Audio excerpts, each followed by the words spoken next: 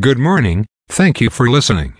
I will bring you up to date on various stocks, bond, currency and commodity price changes and give highlights of today's news. Please subscribe to the podcast for automatic downloads. As of 7:02 a.m. stock market futures are higher. Standard & Poor's Toronto Stock Exchange Index futures are up 8.1 points to 1,258.5. Standard & Poor's 500 futures are up 11 points to 4,771.75. Nasdaq futures are up 54.25 points to 16,831.5. VIX futures are down 0.16 points to 14.05. Asia and Europe.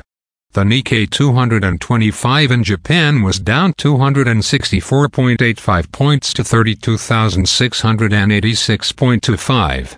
The China CSI 300 was down 17.64 points to 3,351.96. The DAX in Germany is up 96.4 points to 16,861.95.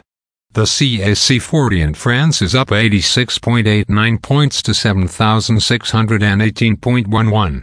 The FTSE 100 in London is up 141.91 points to 7,688.93.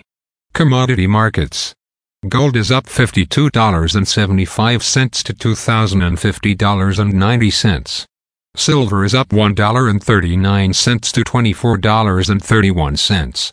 Crude oil is up $1.27 to $70.74. Copper is up 10 cents to $3.89. Natural gas is up 2 cents to $2.35.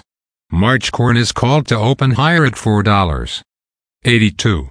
January soybeans is called to open lower at $13.24. March wheat is called to open higher at $6.10. The Canadian dollar is 1.3448.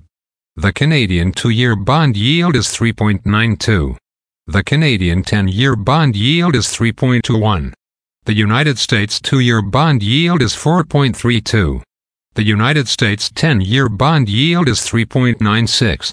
Bitcoin is at $43,181. Highlights of today's news.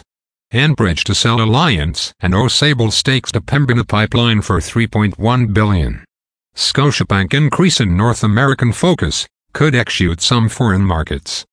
Federal Reserve holds fast on rates, indicates could have 3 cuts in 2024.